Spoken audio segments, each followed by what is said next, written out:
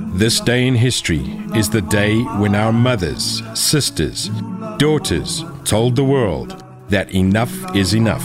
They could bear no more. The injustices visited upon them and their communities. The time has come for every oppressed person of this country to say, we say no more. They were silent for far too long. It's enough. Enough is enough. The Women's March of 1956 was a clarion call to all women that women are not meek, but the masters of their own fate. All of us decided that we are going to go to the union buildings to protest and to demonstrate against that boss. We celebrate their courage.